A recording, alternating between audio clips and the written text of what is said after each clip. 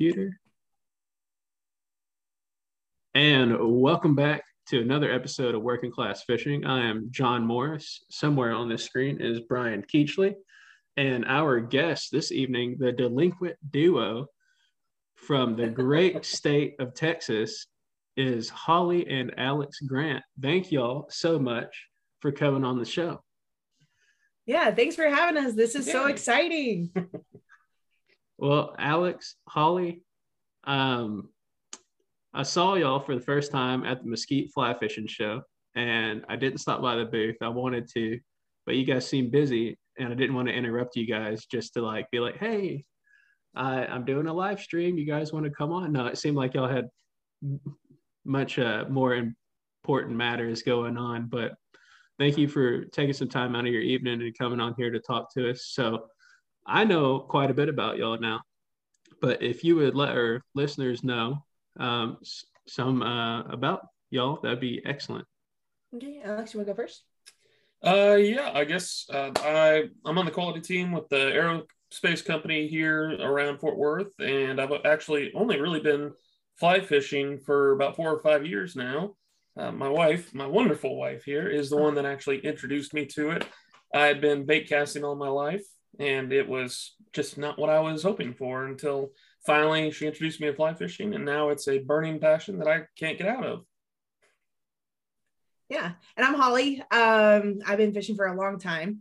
And so for me, I am currently a teacher. And so I teach AP Bio, AP Environmental Science, Honors Biology, Freshman Biology. And so for me, moving down to Texas about a decade ago, I found it really hard to convert over to conventional fishing, I guess.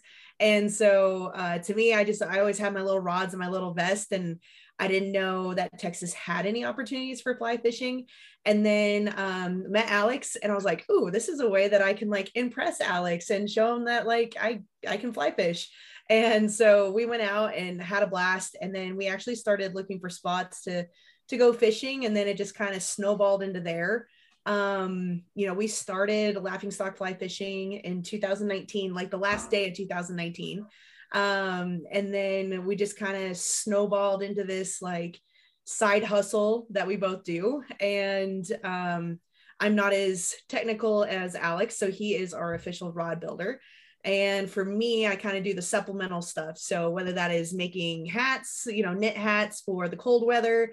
I have currently started making rod socks. So doing the kind of crafty side to supplement some of the stuff that he does, because I was kind of jealous at how technical he is, and I am not that way.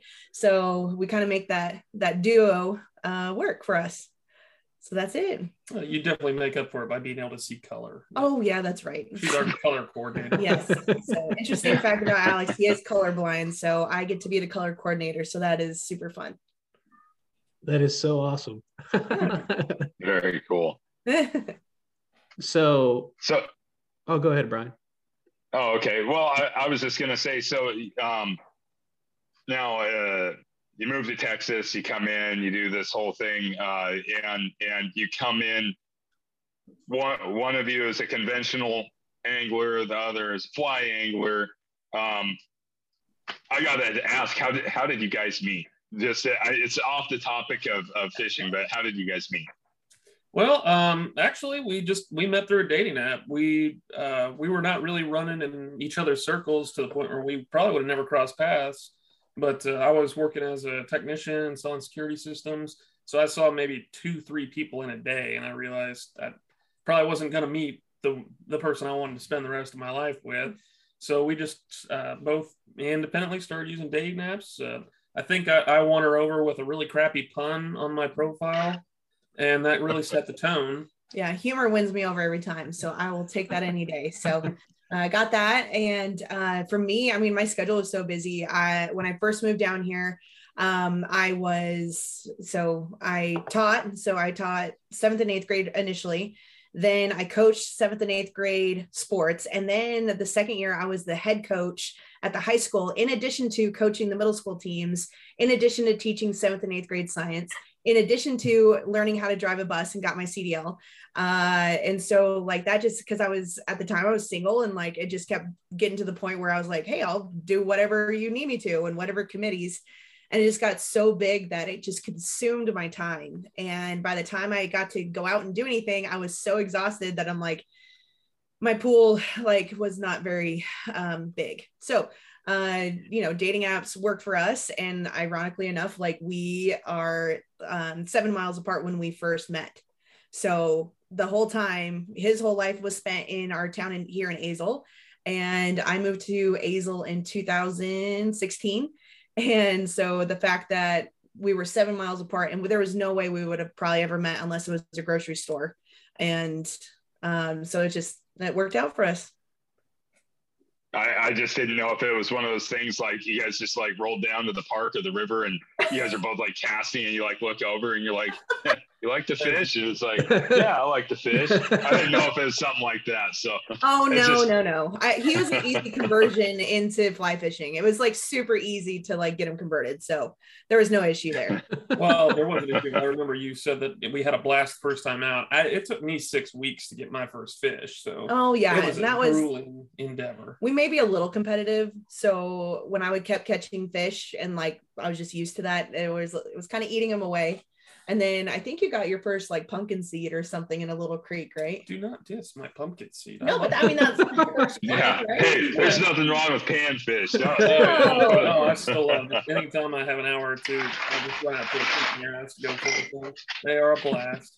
Yeah. And then from there, I mean, we escalated, man. We went from like little panfish, and then within 6 months, we got to the point where we would go down to the coast and go for reds, and we would do this stuff. Nice. So we, here we are, we're like new couple going and traveling and enjoying and doing all this fun stuff. And we actually we took some rods that we had. I had a Sage RPL 8 weight, which I loved. I still love it. And Alex had, what did you take down there? It was a Cabela's little cheapy one that I bought that it wasn't anywhere near their top of the line kind of stuff. It was a budget deal I found on a rack, but I needed something in that weight class. Yeah. So we take those down and we take our kayaks, which are not ocean kayaks by any means. So we were just not prepared for the coast at all, but we thought we'd go and try it. And, Alex hooks onto this huge bull red, like, I don't know, just by chance. And so he goes and he hooks it.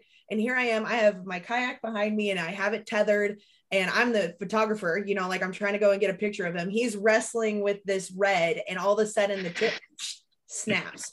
Oh my gosh. It was awful. And so, I mean, at least I witnessed it. But that day, like Alex was like taking the line and like bringing it in and trying to like at least hold on to him. And then what happened at the end? It was right as I was trying to heave it up into the boat. I pulled him up out of the water. He broke the line. I didn't have a good enough shock on it. And I just thought I never wanted to make this mistake again. Yeah. And then not 24 hours later, we were still down at the coast. I'm walking on the jetties down there in Port Aransas. And I don't have the right shoes on. I just have like regular, like kind of rubber soled ones. And I don't realize how slick those are. I slip on a jetty with my Sage RPL and I just snaps. So that was kind of the trip that we made the decision. We're like, you know what, the sport can get expensive. If we can get to the point where maybe we can make our own, we could. And I think the best thing was my dad was actually the one that kind of pushed him into that. And you want to talk about that? Yeah, her dad is still probably one of the best anglers I have ever met in my life. This guy has fished all over the world. He is phenomenal. And so one day he just recommended, he said, you've got all these weird, quirky hobbies. If you can see my reloading equipment on the shelf back here. But he says, have you ever thought about trying to make a rod? And I thought, my God, that's crazy. I'm going to try it. And so it started with, I just took an old cardboard box from one of the pieces of equipment that actually is over there. And I cut some V's in the side and ran some duct tape so it wouldn't scratch up the blank, found some cheap ones on eBay, and I'd start cranking out some rods. And holy cow, it was a blast. I mean, it's tedious sometimes, but being able to customize it and make it just the way that you want it for very singular purpose driven. I make rods for specific fish on very specific waters, certain species. You can get as anally retentive about it as you want, or you can make it as easy as you want. but I've been enjoying it ever since, enough that we decided we wanted to try and sell some. Yeah.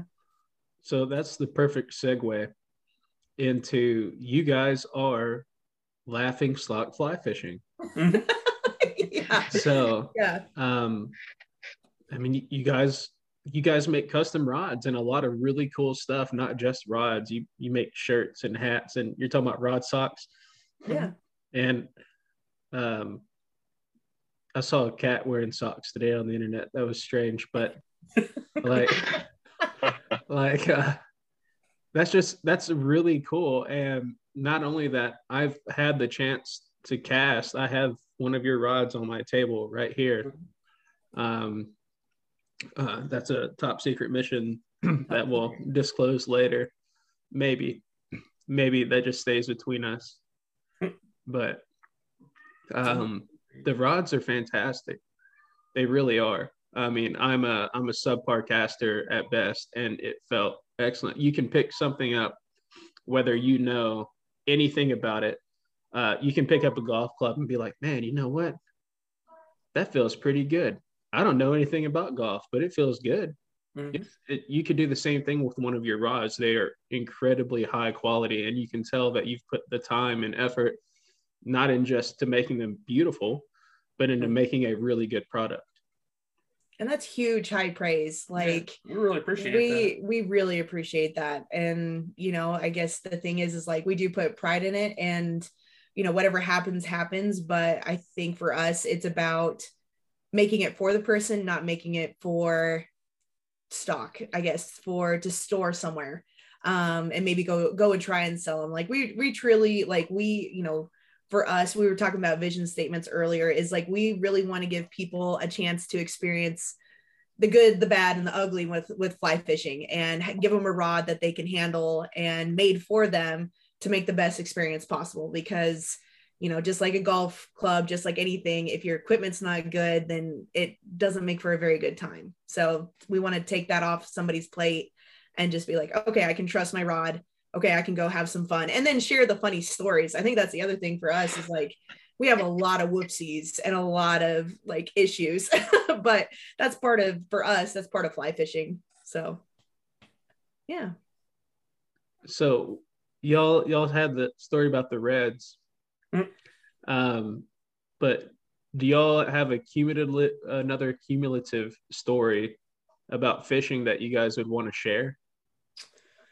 Do you have one? Yeah, it's I actually made a pair of rods for us, one for her, one for myself. Hers was we were making them for striper fishing to go to Lake Texoma. We kept hearing about how phenomenal the fishing was up there. We decided, well, you know, if it's a lake, we don't really have a boat, and so we wanted to get a guide to take us around. And come to find out, there's only one guy who's a fly guide up there on Texoma.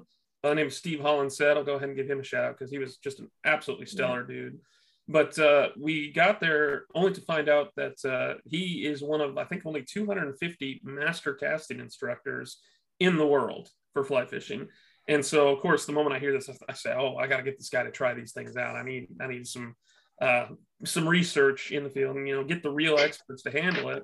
And so I was trying to order parts really fast. I was running out of time. And so I ordered the wrong tip tops for these stupid rods.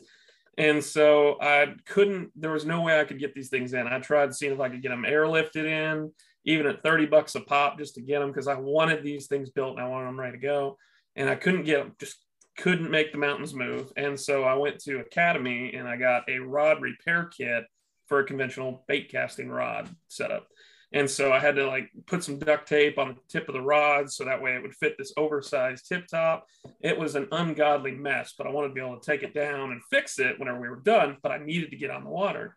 And so we take it out there, and I am just a nervous wreck about it, thinking this is not going to work. I'm going to lose fish because of it. She's not going to have a good time.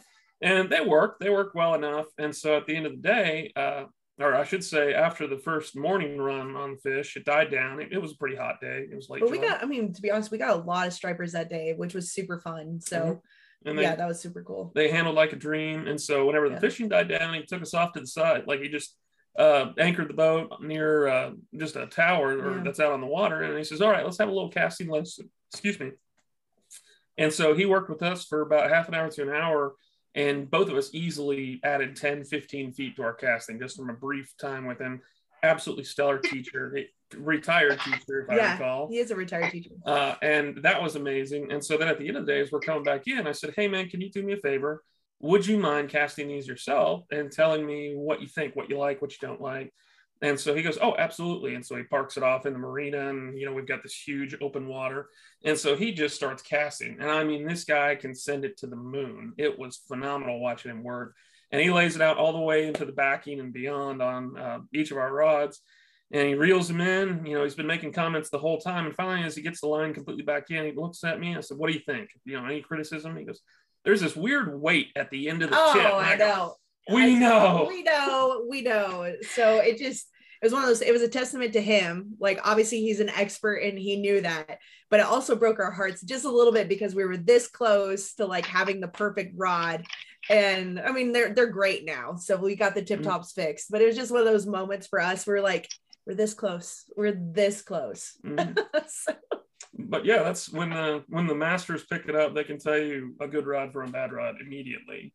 And that was phenomenal going to the Mesquite show where unfortunately we didn't get to talk to you there, but we met a lot of really big names and really cool people in the industry, and getting a chance to have the pros, the guides, the instructors, just take our rods and try them out on the casting pool. And we got some great reviews. Myself, I'm a bundle of insecurities.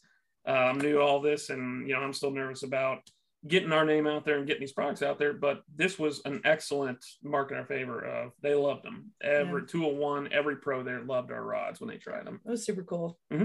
And it just makes you realize like how big the world of fly fishing is, but also how small it is at the same time. And I don't know if you guys have experienced that at all. Like, you know, like for Brian and John, for you guys to meet and stuff like that. I mean, what kind of circumstances had to have happened for you guys to get in touch with each other? You know? You want to talk about that, John? That's my story. The story of love and vengeance. Yeah, vengeance and anger. You want to tell it? You tell it better than I do. You're like the storyteller from the Appalachian. You know, I'll let you tell that one. Well, they heard it recently, but a really Cliff Notes version is this fly shop in Texas pissed me off. I was at Walmart checking out, just absolutely ranting and raving over voice messages to Brian. And like I was loud, and I knew I was being loud because the lady in front of me was turning around like, oh, is this guy okay? and he's like, Dave, let's start a podcast and let's just make it for everyone. All types of fishing, doesn't matter. Let's just hear stories and give out the information people need. You know, like I bought waders for the first time last April, and I didn't know about waders. I didn't know about sizing. I didn't know about wading boots, whether I needed the ones without the little booties or the ones, you know, like you use for duck hunting and stuff. I was like, yeah, that's cool. And then he's like, make sure you get a wading belt. I was like, what's a wading belt? And then, you know, we just wanted to get that information out to everyone. Yeah. But we met through a fellow.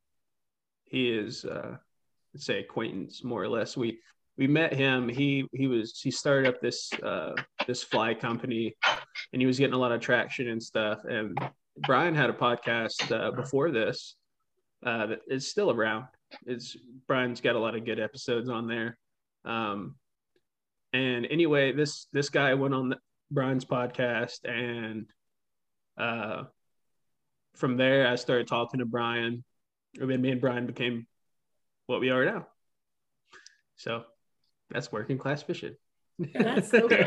Very cool. Yeah. And so we talked about vision statements. Like, what's your guys' goal with this podcast? You know, I thought about this the other day, and I think it's Brian said a lot of really good stuff. I've said a lot of bad stuff too. Yeah, but we're keeping this PG, right? Or G. This is like Disney Plus. No, I think, dude, this is like old school Disney. Oh, okay. Yeah. So yeah. we can, yeah. All right. Subliminal. Yeah. You know, throw the guy off the roof out of Disney. Yeah. But Yeah, whoa. yeah.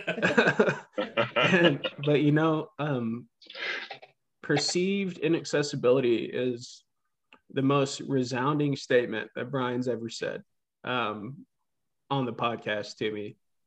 He's been a really good mentor and friend otherwise, but he said there's a perceived inaccessibility in the fishing, especially in fly fishing and in the bass world, and I see it differently here in the South than he does in the Pacific Northwest, but there's still this common denominator of assholes. And you don't need everything to get on the water, but there are specific things you do need to get on the water and do it safely and have an enjoyable time. Mm-hmm.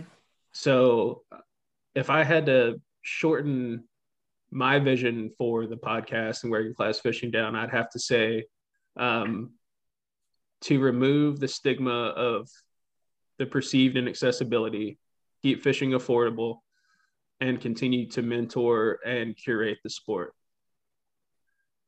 Very cool. Yeah. Yeah, that's kind of near and dear to us as well, of especially with me being as much of a newbie as I am, and building on her experience has been so beneficial.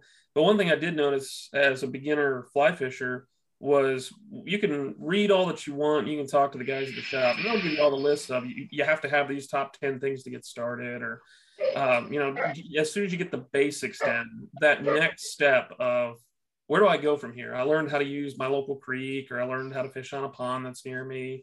How do I step up from there? And there wasn't a lot of resources it felt that were easy to find or easy to get to.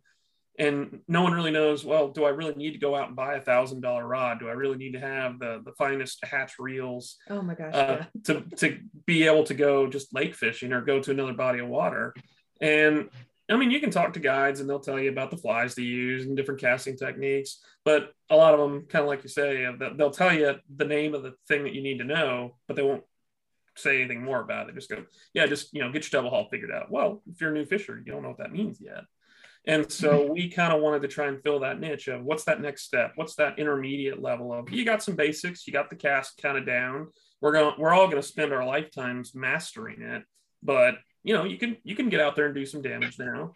And so we wanted to build that kind of equipment that fits that next step for an angler. Yeah.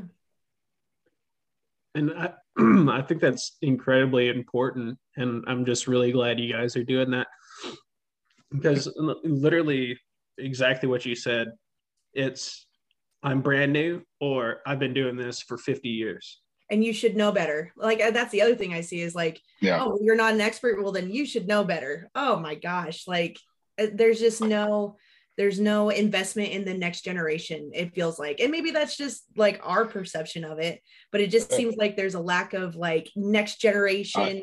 Go ahead, Brian. No, I go ahead and finish. I got something to add to that. Yeah. And so for us, I mean, yeah, you get the young whippersnappers that are like doing the fly tying and they're like 7 and 8, but then they get to their teenage years and like, there's no, the people that can afford to go to Florida Key, to the Keys and like go do that because they do family vacations. You just lose a lot of the next generation. And so for me, fly fishing has always been traditional, but it's only a tradition if it gets passed on. And so to me, like, okay, what are we going to do for the next generation? And, whether that is giving a rod, maybe to help a younger kid get excited, or whether that is like, for me, my students, I'll take them with me to fly tying class just to get them exposed to it. Or, we're going this weekend to the Tarrant Regional Water District and they promote it as like an urban fly fishing deal. I mean, there's going to be people that want to not only be able to afford it, but go take their kids and go do it and make it accessible to everyone, whether, male, female, kid, whatever, like everybody should have access to that. And John, we talked maybe last week a little bit about gatekeeping, and it just feels like if we want to keep fly fishing a tradition, we have to give it to somebody. And so that would be the next generation. So why are we not doing that? Why are we not promoting that? And if we are promoting it, it's got to be accessible to everybody. That's what we think. So to add to what you're saying there, what I found, and I live in a totally different region. Where were you from originally, Holly? So I was born and raised in a little tiny town called Kremling, Colorado. So Grand County might be a better location for some people, or Steamboat Springs, Silverthorne, Winter Park. Like if you were to triangulate all of those, Kremling is like right in the center of all of that. But, I also grew up on the Colorado River, the Blue River, access to unbelievable fishing that people would literally kill for. And I didn't realize it until I moved what I had. But that was that same thing, is like, I had access that a lot of people did not have access to. And so that's where I grew up. Well, so we're talking about passing on, specifically fly fishing right now to the next generation. And I think about fishing in general. And what I see in our fishing culture here in the Pacific Northwest, because we literally have water everywhere. It's everywhere here. We have rivers and we have estuaries, trib rivers, ocean, the lakes, all that stuff.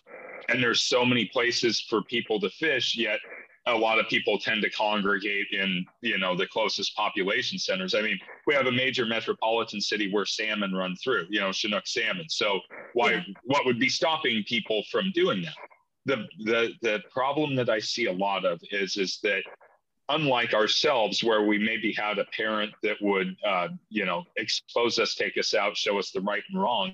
Now you don't have that. It's the same thing with not soft skills, but like mechanical skills, mechanical inclination. That integral part of that in-home learning is gone.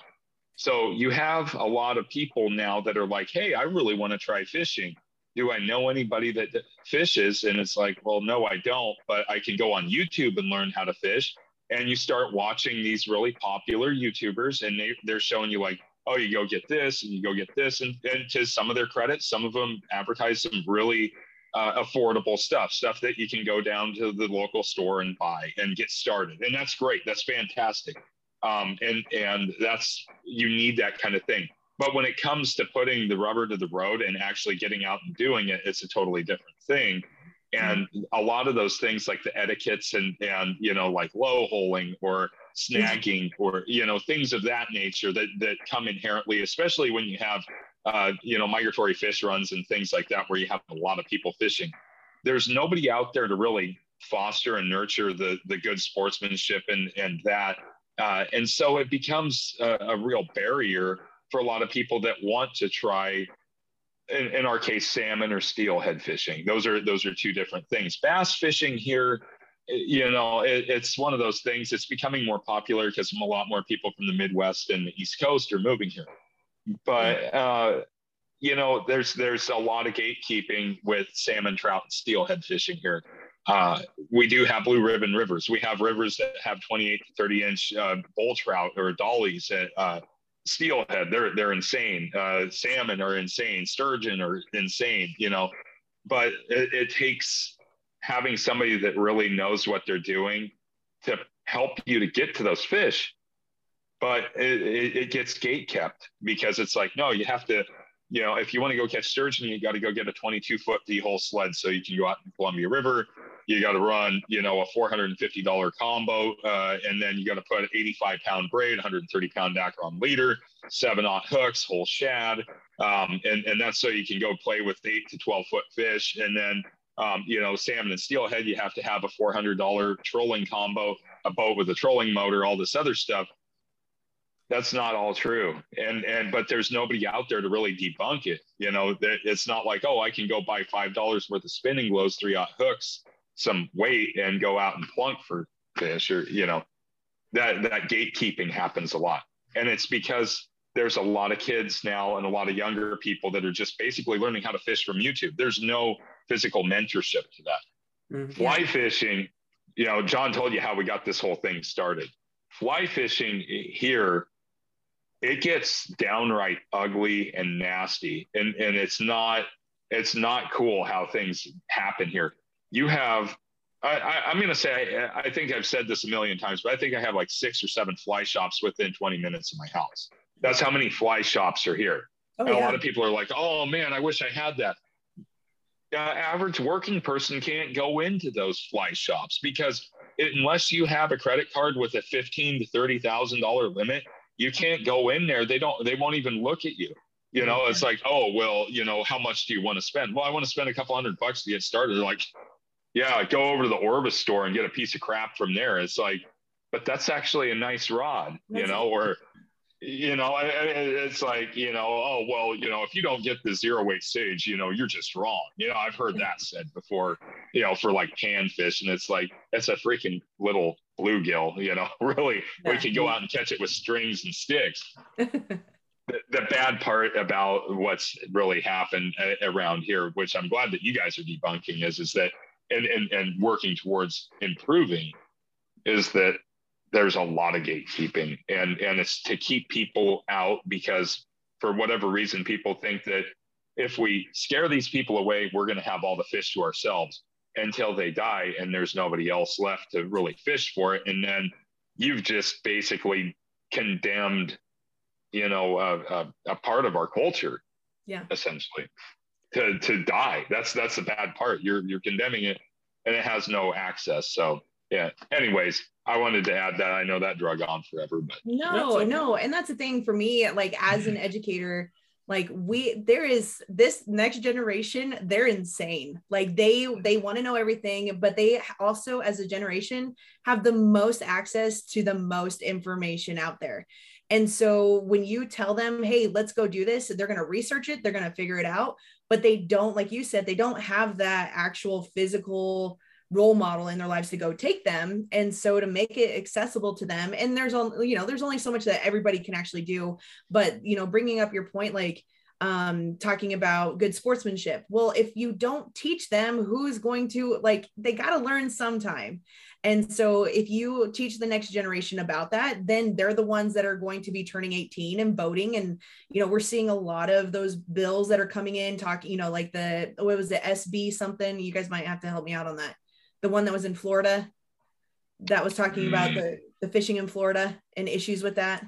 We have one that's right now a petition initiative, or an initiative petition here in Oregon, to basically ban fishing, hunting, anything to do with even photography, with wildlife, owning pets, anything else. It's Oregon. Yeah. So for us, it was more about, like, you know, conservation and making sure that, like, kids don't know until they know. And so, you know, if they're like, well, I'm not going to take these kids because they're going to be ruining all this stuff, they actually really care. Like a lot of, like, my kids, they care about, like, the classes that they're taking. They care about, like, my little environmental science. And, you know, just a testament to my kids. I mean, we live in a, like, or at least I teach in a very low socioeconomic school where kids are lucky to get out of their apartments. And so to talk about the environmental issues and, like, how we can conserve, and, you know, talking about whether, you know, like, what is hunting, and, like, we get to talk about that and have that discussion. And, you know, you have kids are like, why would I hunt? And it's like, whoa, like, that's actually a really great way to conserve and maintain populations. And so, like, going back and forth on that, but I'm the only AP environmental science teacher on our campus, and we have like 2,000 kids. So I can only impact a very small amount, but I'm not going to put it on organizations, but I do think that it is a responsibility as a business owner to promote, like I was saying, like, that next generation, because they want to. And I think for the future, like, if we want to have a future, like, they're going to be the ones that are going to be eventually taking care of us. So they are the ones that need to be informed and understand. And until they get at that information, they're going to do what they want. And, you know, unless they're informed, but they're going to make informed decisions. And I definitely see that in our next generation, whether everybody likes them or not, but they have the most access to the most information, and they really have a lot of power that they are ready to wield. And so direct them and show them and guide them to that. You know, Kelly Gallup, I'm a huge fanboy, but he said, you know, they were talking about the future generations, and then his buddy actually drew this picture. They're out at a bar, like, just stone rage and blind drunk, just talking mad crap with each other.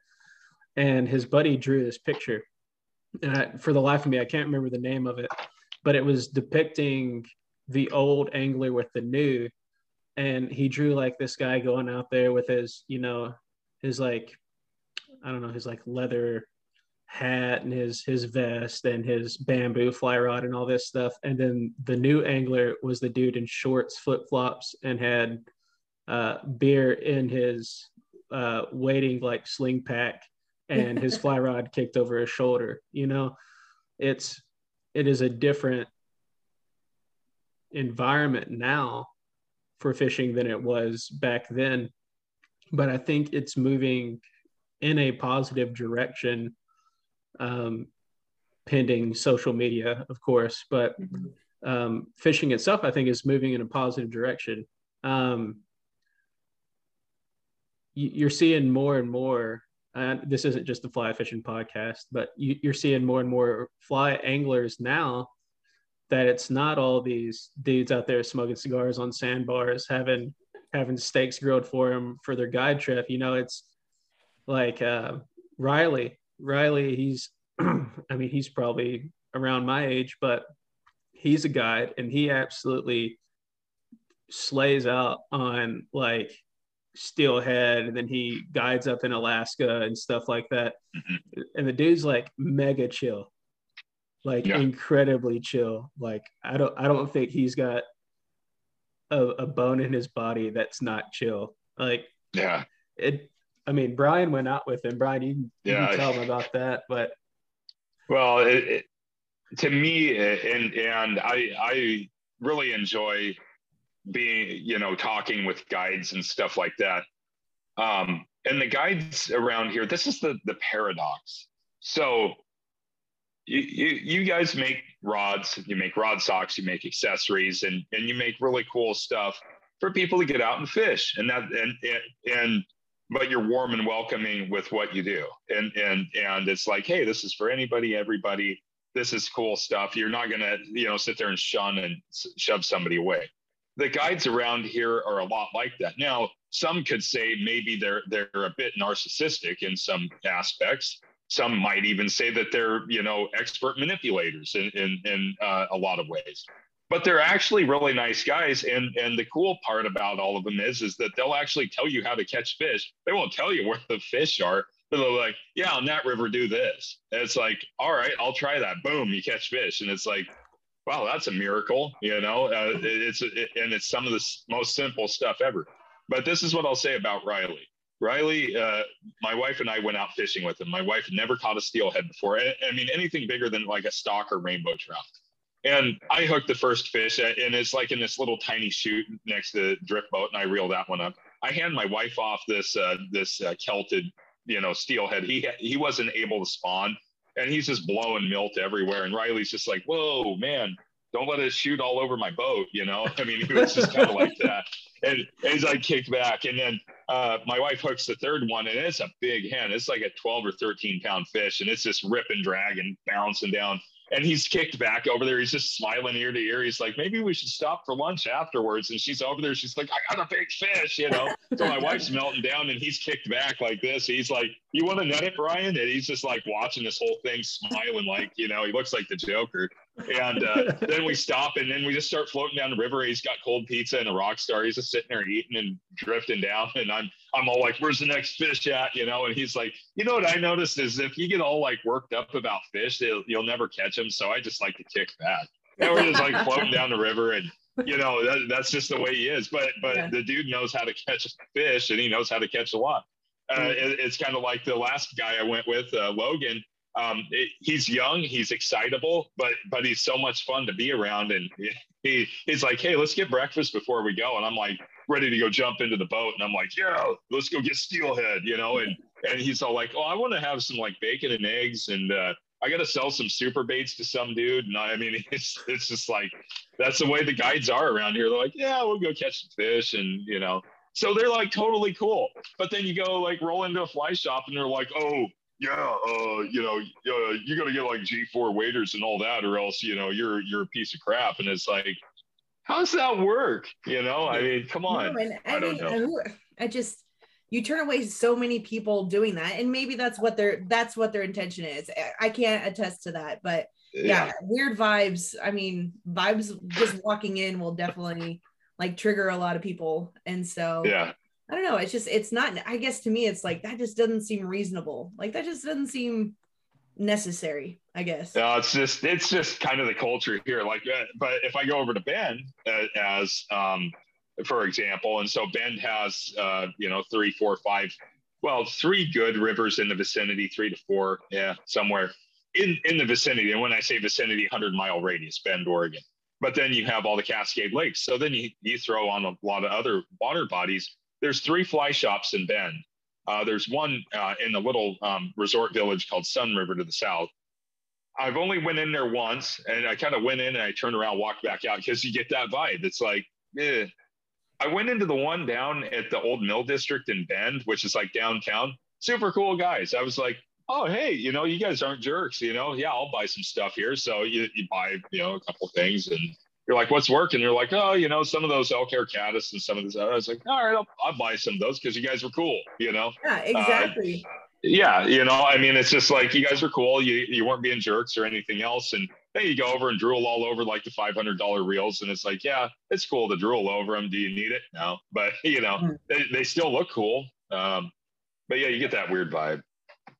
Yeah, but I mean, when you find the people who don't give you that kind of vibe, like you say, the ones that are warm and inviting, I mean, that keeps us coming back time and time again just to visit. And we got a really cool guy. He's an Englishman at our local Orvis here in Fort Worth. He is a trip of. He started off at a smaller store. I think they were a little bit of a chain, but they were doing fly tying classes, and they give you the supplies, and they just kind of encourage you to get your own equipment or after the first couple of classes. And they gave you free beer. I think that's important. That's important. Oh, that's cool. Yeah. Can't beat that.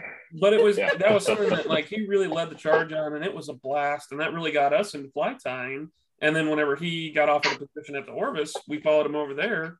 No real loyalty to brands specifically, but to that guy, because he is just absolutely a trip. We love him. And so we always have to go compete with photos and stories whenever we go talk to him. And he is an absolute trip. And he's actually the one that had recommended us the place where we went fishing on the coast and that's how I got hooked into my redfish that changed my life. Was he was telling us because I guess he had hired a guide, but he was willing to share with us a couple of spots that they had some good luck with. And so he just kind of dropped pins on our Google Maps or whatever. And so we went down there with our kayaks, and we ended up having good luck just because he was willing to share that, even though we didn't pay for that information. He did. Mm-hmm. He was still willing to help us out. And again, from a conservation standpoint, we don't harvest fish. We're pretty much catch and release. We're not big on seafood. So we're not taking from the population. We try and handle them as carefully and safely as possible so that fish gets to be caught next year. And maybe he's even bigger by then. And so just working with anglers like that, you can share info. You can even share spots to a certain extent if you trust them.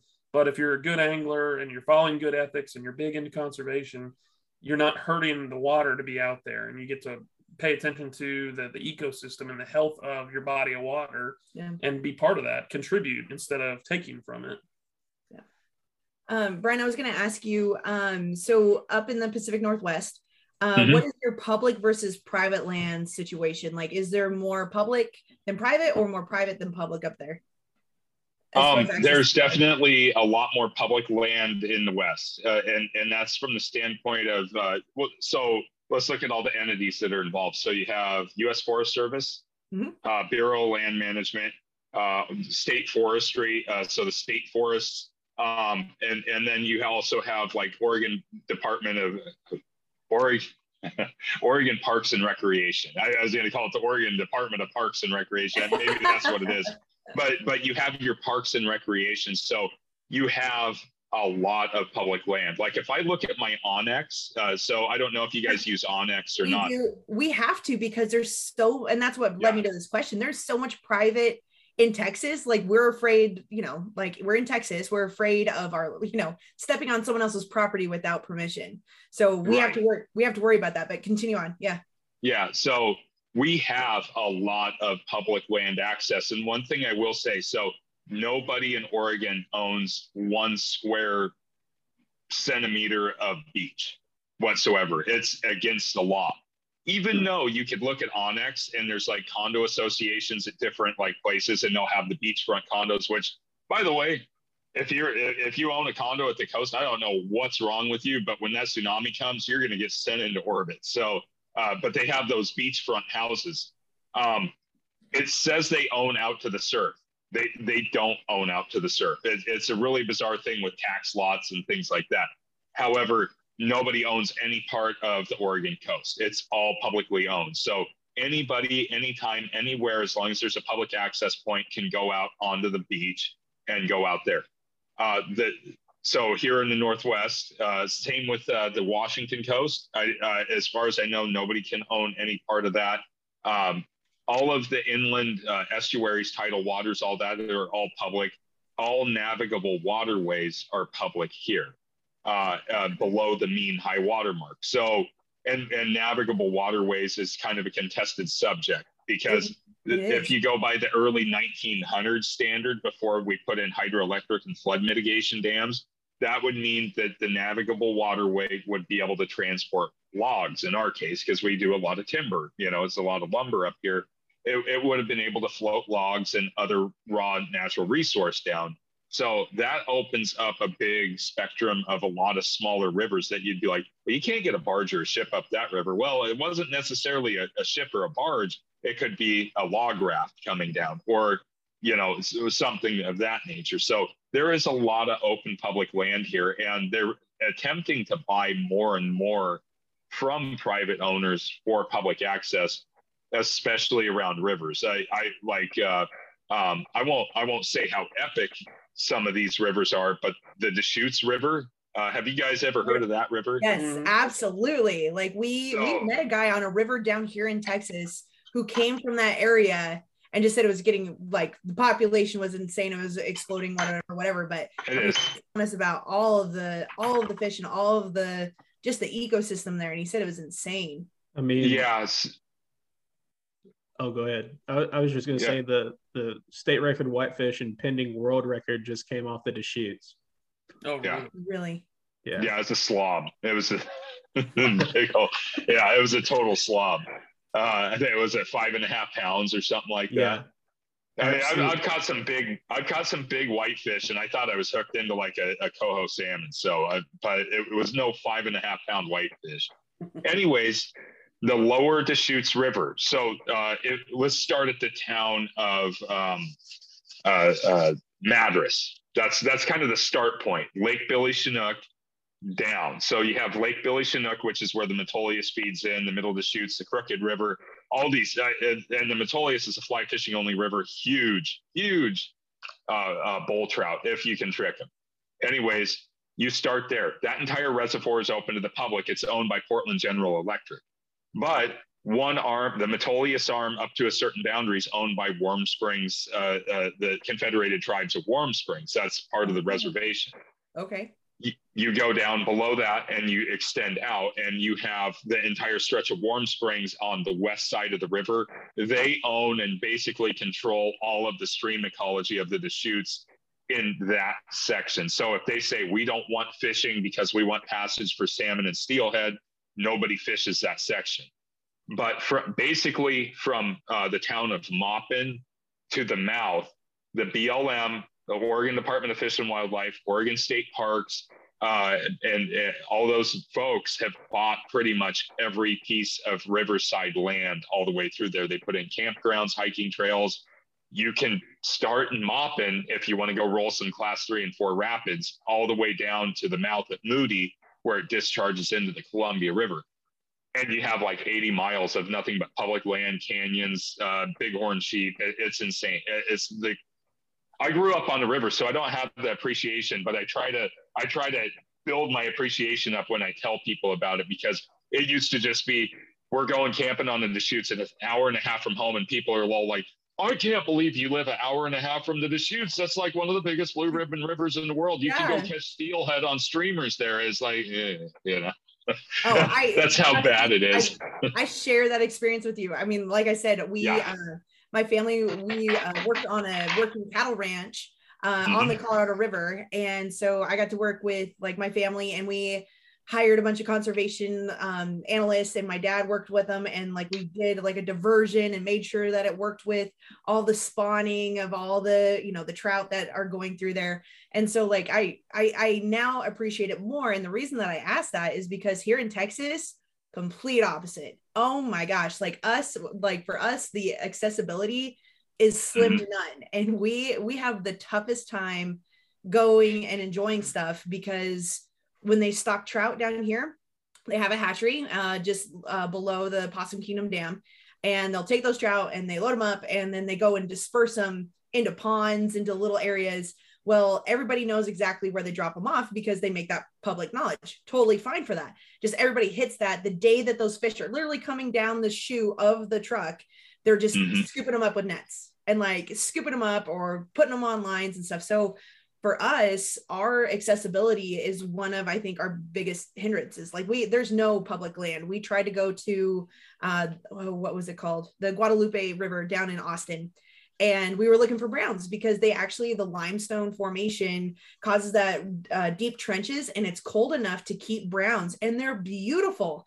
So beautiful. But we had to buy a parking pass at an RV park to get access to the water. And once you're in the water, you could only go so far, because then there's wires hanging across saying that this is private land. And so it is totally different here in Texas. And so for us, I think that was such a huge difference between Colorado and Texas, is because to me, I'm like, oh, let's just, we throw in a pole and let's go fishing. And here we have to do that on X, and we have to be like, okay, what's public, what's private? And then, even though it might be a public area, it's still owned by somebody, and you still have to pay to get permission just to go fish. It's been bonkers here. It's crazy. Yeah, I think somebody once told me we're 80% private owned here in Texas. So like all the land, out of all the land available, 80% of it's private. That's a big state. That's a big 80%. That's a lot of land. Yeah, don't take that for gospel. That was just hearsay, but I mean, it sounds pretty accurate from our experience. And yeah, the water system may be accessible, but to get to it, that's the trick, is you got to cross the property. Yeah. So when you find a good spot. Oh, sorry. Oh, you're up. You're up. Sorry. I just cut you guys off. I feel really bad about that. No. There's a little shop on the Guad that they offer parking there and then access to the river. If you're a TU member, it's free parking. Oh, really? Yeah. Okay. Yeah, we found little shops here and there, and we ended up settling with the RV park that we found. That there's a couple of places like that, but I mean, even the little park stretches, campsites, and everything, it's pay to play in a lot of places, and so there just wasn't a ton of access. There was a couple of ways, but that was kind of disappointing. But we also, it was our first time into the New Braunfels area. We were just trying to kind of we like trying new restaurants, breweries, wineries, things like that. So fortunately, we could still make a trip out of it. But yeah, that was kind of eye-opening to see just how much the riverbank is owned. And like she said, after I went up to Colorado a few times with her and see people literally pitching a tent on a lot on the side of the road wherever they want to go, because there's just so much public land and so much that you could do. I was blown away. I grew up here in Texas. I knew no different until we started seeing all the cool things that you can do, of just the free parking spaces that then, you might have to hike to the river, but the river is yours for the wandering, as long as you're being careful and not just like overpressuring fish, things like that, and being respectful of other anglers. It was so impressive that it can be done. I mean, it can be made accessible to a huge number of people if done properly. Yeah. So down here for us, that's why we go to the coast. It just makes it accessible. Like we can go to the coast and go get a ton of stuff. There's so many species, and that, there is so many species here in Texas, and it's about where can you get on the water. That's what we struggle with the most. At least that's what I feel. And John, you can chime in on where you're at and if that's an issue. Oh no, it is. I mean, I'm 10 minutes roughly from Lake Wright-Patman, which feeds into the Sulphur, but the Sulphur is a diverging river off of the Red, so it's kind of weird. Like all the way down in Arkansas, Louisiana, you'll see parts of the Red, and then you'll see where the Sulphur River connects into it. But I've got the Sulphur River, I've got a this really bizarre like runoff drainage little lake, and then Lake Wright Patman. And those are fun to fish and all, but with those being public waters, which is great, I'm not saying public water is bad, they're just incredibly pressured. And it's really tough fishing. So I go into Arkansas. I live on the border. It's the logical solution for me because I'm a trout bum, but the accessibility is absolutely an issue. Because we are so limited, these fisheries are incredibly pressured. Yeah.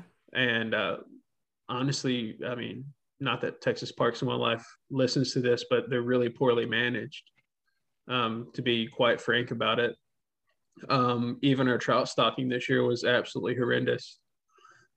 We had 4,800 trout over 2 stockings put into our local pond here in the middle of the town. And literally I had bank anglers like fishing marshmallows and night crawlers and power bait. They didn't catch anything, is the thing. They didn't catch anything. They kept asking me, I guess because I fly fish, they're like, hey, did they stock trout? I was like, dude, I've caught one. They had to have stocked them because I've caught one, but they definitely didn't put 4,800 fish in this 1 acre pond. Yeah, you should have seen them teeming like at the top. You would have seen something. Yeah. But there's nothing. There were no fish there. And I called Texas Parks and Wildlife and I said, hey, did you guys stock Spring Lake Park, which is the park here? And they're like, yeah, we stocked it. It's like, oh shit. Really just kind of, I still want answers for that. Not because I'm like, I pay for a fishing license, I need answers, which you can do because they work for you, but I want answers specifically because there are no fish there. What happened? Yeah. And my little scientific brain, I don't know if you guys ever heard of Science on the Fly. So you're a fly fisherman and you can like sign up and you get to be a part of this team. And every time you go fishing, you collect some water samples and you get to test it. And then you send it to a local testing facility that they approve of, get those numbers. And then we can kind of see the changes in the water as you get to go fish and start seeing those changes. And part of me wonders how much they monitor, because for me, I'm like, the place that we go trout fishing, like on the Brazos, looks fishy. It's got the beautiful ripples, it's got sandbars, it's got everything. I'm like, this looks like Colorado for just a brief moment. Like, this looks good. And when I start seeing algae blooms and I start seeing like that, I'm not saying they have to manage the river, but I am saying that there's something going on with the ecology. And when they just dump fish, it's a suicide mission for those poor fish. And that it breaks my heart a little bit because once again, I just feel like there is a missing link that we're so close. I think we could really do something cool. And I don't know what power we have, but it would be something that we would like to be a part of. And that's something that I'd like to look into, maybe like during my summer breaks and stuff, is looking into what's going on there. So keep that in mind, John. And if I get some time during the summer, we'll start looking into that. I think that would be a cool, interesting piece. And another thing too is, like navigable waterways here in Texas, completely different. You have to have a captain's license to guide navigable waterways in the state of Texas. So your Lake Texoma guide is also a captain. And I was like, reading and studying about all that stuff prior to getting my guide's license. It was pretty intimidating. I was like, do I have to get a captain's license? So then now you're doing all this quick and dirty research. Is this river navigable? If the answer is no, then you're clear. But if it's yes, then you cannot guide that river without a captain's license, or you will be paying some absolutely ridiculous fines. Yeah, that's pretty crazy. So it's definitely, I'm glad Brian's on to like speak to the different areas, because we got Colorado, we got Texas, and then we got the Pacific Northwest. Now we're going to have to find someone on the East Coast to chime in a little bit. It's fascinating to me to learn all the different areas, especially if we haven't been there yet. we're going to, and maybe Brian will be gracious enough to host us someday. But yeah, just come on up. I'll show you stuff that blow your mind. Oh my gosh! So tell me about the rods that are in the background there. What do you got, if you don't mind me asking? Oh, let's see. I got a couple Maxons in here because I'm kind of a Maxon guy. So I got a Stonefly 4-weight. And then I got a Falcon 10-weight. That's my salmon and steelhead rod. Yeah. I do a lot of I nymph for them, and I'll throw streamers too. Let's see. I got a Lamiglass red line here that's set up for steelhead drift fishing. I got a couple of Shimano scimitars. One of them set up for spin casting with spoons and spinners. And the other one, that one's got a spin caster. The other one's a spinning reel setup that I got there. And then up on the ceiling, I got a couple more fly rods and 4 bait casting trolling rods and a couple float rods for salmon steelhead. So yeah, it's tough. I mean, it's tough to keep it all in line, isn't it? Like it is real fast. And then I got a rack over here that's got 1, 2, 3, 4, 5, 6, 7, 8, 9, 10. Yeah, 10 more rods on it that have all various natures and sizes and shapes. So yeah, I think I got like 25 or 30 rods here. And these ones I just have down because I'll go up to a place I call the R&D lab. And if you guys ever watch any of the videos on YouTube, I go up there and I try different things because it's stocked with massive trout. And they're not stupid. They're not smart, but they're just really angry. There's just something about them. They attack everything in sight. So if John ties a nymph and it's like, hey, dude, I want to get this with a fish, in a fish's mouth, I'll go up and catch like a 24-inch trout and just have it thrash my rod to death. And I'll be like, hey, dude, check this out. They're just angry fish, spoon fishing. It just absolutely drives them nuts. Nymphing. Dry flies, they're starting to pop on midge hatches now here, and then they really I've got a couple on woolly buggers, but for whatever reason they're really into balanced leeches. That's when you get the toads, the slob fish. They're like 5 or 6 pounds. So I keep all these rods ready to go because I'll just tell my wife, I'll be like, all right, you know what, I'm heading up to the lake. I'm gonna go spend a couple hours up there. It's 20 minutes from my house.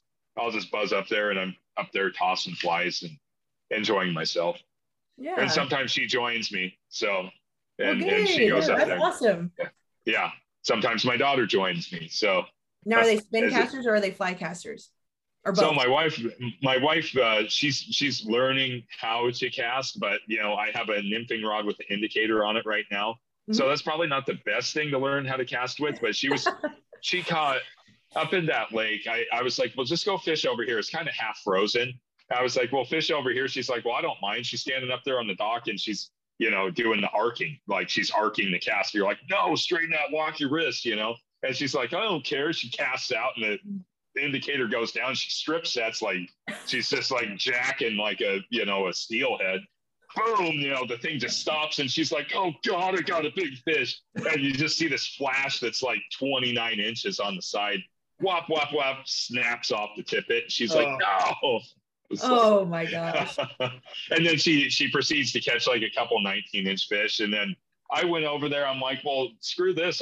I'm fishing like a lower lake. They're both fire suppression ponds. And so I'm fishing in the lower one that's bigger. I'm getting like little stalkers. I'm like, screw this. I'm going to go over there. I had the only other rod I had was my steelhead rod. It's a good thing I had 0x tippet on and I put on a nymph that John had tied. And the bobber, the indicator drains, I strip and it goes doing like that. And I'm like, oh, this is a big fish. And it went under the ice. And luckily the ice was thin enough that when my tippet went through it, it sliced through the ice. I should have had a video going, but I just horsed the fish back up and I showed her and it was like missing half of its tail. I posted it on the Instagram, but I was like, what is going on with this fish? And I reel it up and it's like its tail got ripped off. I think they're triploid, so they don't technically spawn where they're sterile, but they still try to spawn. And I think that all these fish, these horses are like fighting each other in the lake trying to spawn. Oh yeah. Fun stuff. Yeah.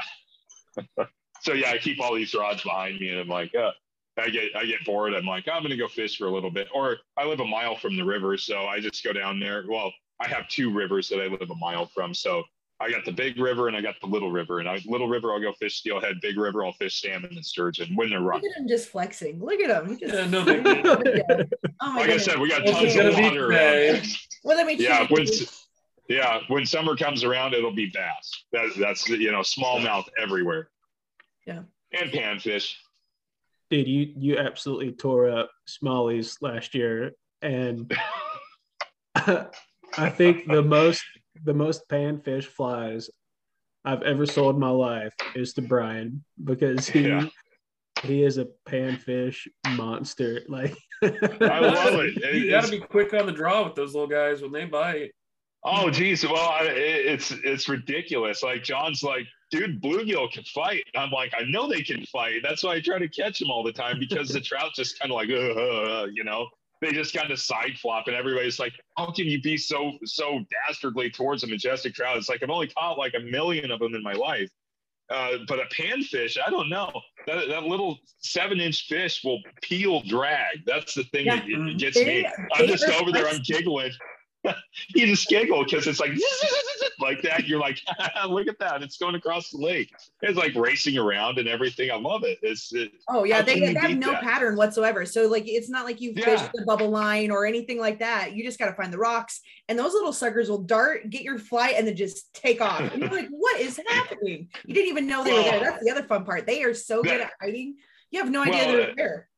The other one is when you hook one and you're getting ready to haul, you're like, stupid fish, and then it goes flying through the air, attached to your hook. Oh, that was absolutely one of my favorites. This one caught my hook, and he just bolted straight away from me. And I just had the line pinched against the rod, and I was just watching him go for a minute.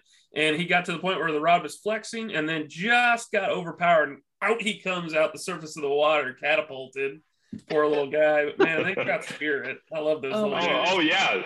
Yeah, I love them. I mean, I would rather catch like 1 million bluegill than one trout. I don't know why that is, but everybody's like, I want to go catch trout. And I was like, I'd rather go catch bluegill. Number one, the most intriguing thing personally to me, and maybe this works for John, but they come up and it's like that when they grab the fly, and I'm like, they don't mess around. No, they don't. They like, I think Steve Ranella on the Meat Eater, I was listening to one of his episodes, and what did he say? He said some guy said he was laying shirtless down on a dock, and a bluegill came up and like grabbed him by the nipple or something like that. I was like, I would love to see that. I would love to see a bluegill just come up and like that, just trying to pry out the dock, like that. Oh yeah. I'd pay money to watch that. They're just such opportunistic deals. I'll never forget. We had this cute little stream that we get a chance to go to. We park at the church parking lot that no one's ever there. And we just dive over this little bank, and it's so cute. But, we're trying new rods, or we're trying new flies. We're just like, okay, let's experiment a little bit. So mainly I would focus on like, okay, I'm going to work on my casting today. So I go and I'm like, okay, so I get to the point where I don't think anything's going to bite. And so I'm getting ready to pull it out of the water, and sure enough, that little sucker will bite. And one time I grabbed it, and it just like flung it behind me, because they're light enough that I'm like, okay, I'm gonna start pulling back, and I just see this streak going across. I'm like, oh, I'm so sorry, just felt bad. They're kamikaze, man. They're on a mission. My favorite way to fish for bluegill is on dries, because let me tell you, you can't beat panfish on the dry fly. You can't. It's irresistible. And even a 4-weight, they take it, and you're just like, and the next, they're just gone. They're just sailing. They're just like, they're like, help. I love the diversity that we have. That same creek that we go to, I was actually down there one day, and I just made up my mind. I'd had an attitude when I first got in fly casting. I'm not going to go for catfish. I don't want to mess with bottom feeders. That's not what we're here to do. And so I was out there going for the bass that we had there and the little sunfish, and I was standing over a well or a deeper hole there. And all of a sudden, the clouds part, the sun shines down. I'm standing around on top of it, and I see this column of a bunch of big fish swirling. Got this tiny lightweight rod, and the idiot part of my brain goes, do it. Just flip the fly back over into there. And just as soon as it hit the water, I thought my rod, or that my hook had hooked into the back of a truck, as one of these just takes it and dives. And that was a good 30-minute fight trying to keep my rod from snapping on that thing. And it was I think about a 4-pound channel cat. And when I finally pulled him up, I could not believe that rod handled it and that I was playing it cool enough, because usually, I just want to haul them in, but just enjoying the time of that. And that was a blast. I mean, those catfish are interesting on the fly. Like they're weird. They're almost like little mini muscular sharks is the best way I can describe it. They're just straight muscle, and they just like, I mean, they're fighters, man. And you pull them out and they're all smooth, and you're just like, what kind of fish is this? But man, they're kind of fun to fight. We've got them in Glenrose. Alex actually caught one in Glenrose. We caught some here. I mean, we don't actively go pursue that, but it's kind of fun to get them because they are super aggressive. But I think John's going to hook us up with some good flies for some carp. That's our next target. We haven't done the carp thing. I'll send you some for catfish too. Oh yeah. Oh, nice. I do actively pursue catfish on the fly. It is a blast. Yeah, 10 out of 10 would do it any day. They are a hoot. Well, we're coming up on our hour here, and I hate to cut everyone off, but man, this has been a blast. And just thanks so much for coming on and sharing. And we didn't even really talk a lot about y'all's rods, I feel like, but no, that's okay. I guess that's the thing, is like, we're here if someone's interested, and if not, we're here for stories, and we appreciate both of those equally. Like that's totally fine by us. So yeah, maybe we just need to make this a series. I'm just saying, I'm not. Well, there's always time for episode 2, but yeah. Holly and Alex, where can people find y'all? Do you want me to take it, or you got it? Well, we are on most social media. We've got a Facebook presence and an Instagram account. Our social media manager has been just killing it, as well as some advice from our good friend John here. As well as we do have a website, pretty straightforward, just laughingstockflyfishing.com, or Google us, Laughing Stock Fly Fishing. We pop up. And yeah, I mean, it's just the two of us. So if you reach out to the email, or I believe our number's on the website. I mean, that's my personal cell phone. Yeah. So it'd be nice. But no, we are totally up to talk with you, just talk shop. There's some people around that are trying to do some fly rod building classes. And so we've kind of been invited to check that out. And they might have us teaching. So we're kind of growing in the area. We didn't really know what to expect, but we're learning as we go. Yeah, so all of our handles are Laughing Stock Fly Fishing. So whether that is Instagram, or whether that is Facebook, or our website, it's laughingstockflyfishing.com. Like, not a lot of people want to name their stuff Laughing Stock, we realize. So I think we're okay. And for us, we're going to be out there at the Tarrant Region Water District this weekend, which would be the 12th. Tarrant Region Water District, the Fly Fest. And then we also are wanting to work with Johnny Martinez at Lake Athens, and maybe get a booth or something set up there. But really for us, it's about one person at a time. When you go to our website, there's like a place you can see our rods. You get to learn about us a little bit if you're interested. And then you get to see the kind of the rods that we would love to build, and then species and all that. And then you click, you click an interest form, and that sends it to us that you're interested in it. And then we can have that conversation. Like, we just don't have anything really in stock because we want to customize it per customer. So we're kind of unique in that sense. We have some rods built for people to demo if they're interested, but it's more creating something for each individual person. I think one of the cool specialties that Alex has found out is I'm a lefty. And so for me, he's able to build a rod that's actually custom to left-handed people. And I'm not saying that's our end all be all, but just little things like that. We take that into consideration. Color choices, right, left-handed. Do you have a rod that you like to use? We can kind of cater to that. Do you have any rod blank preferences? Like, it's kind of open-ended, which means a lot of choices, but we know that people are going to know what they like and what they don't like. And we're here to help them with what they like. So that's kind of our spiel, I guess. Anything else? That pretty well covers it. Yeah. Just really, thanks so much for coming on. It has been an absolute blast. Not only meeting you guys, but being able to talk to you guys and make some good friendships. So thanks for that.